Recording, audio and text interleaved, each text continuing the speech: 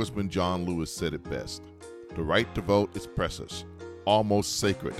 It is the most powerful nonviolent tool or instrument in a democratic society. We must use it. This is the season for us to use the vote. Early voting in Georgia has started and will end on November 4th.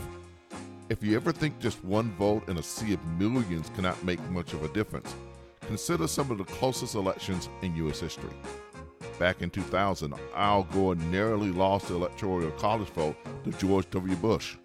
The election came down to a recount in Florida, where Bush had won the popular vote by such a small margin that it triggered an automatic recount and a Supreme Court case.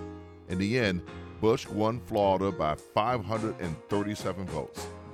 If 600 people voted for Al Gore, the outcome of that race would have been entirely different.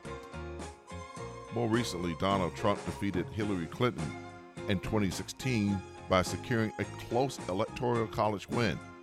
Although the election did not come down to a handful of votes in one state, Trump's votes in the Electoral College decided a tight race. Hillary Clinton actually won the national popular vote by nearly 3 million votes.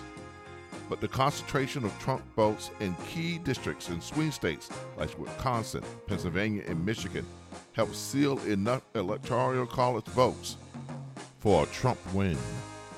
Greater Bethel African Methodist Episcopal Church supports the right to vote. We've created a voter guide and other materials designed to assist you in the voting process. You can find the guide on my website, marvinbland.com. Let us make real the mission that Congressman Lewis and so many others dedicated their lives. It is time for us to use the vote.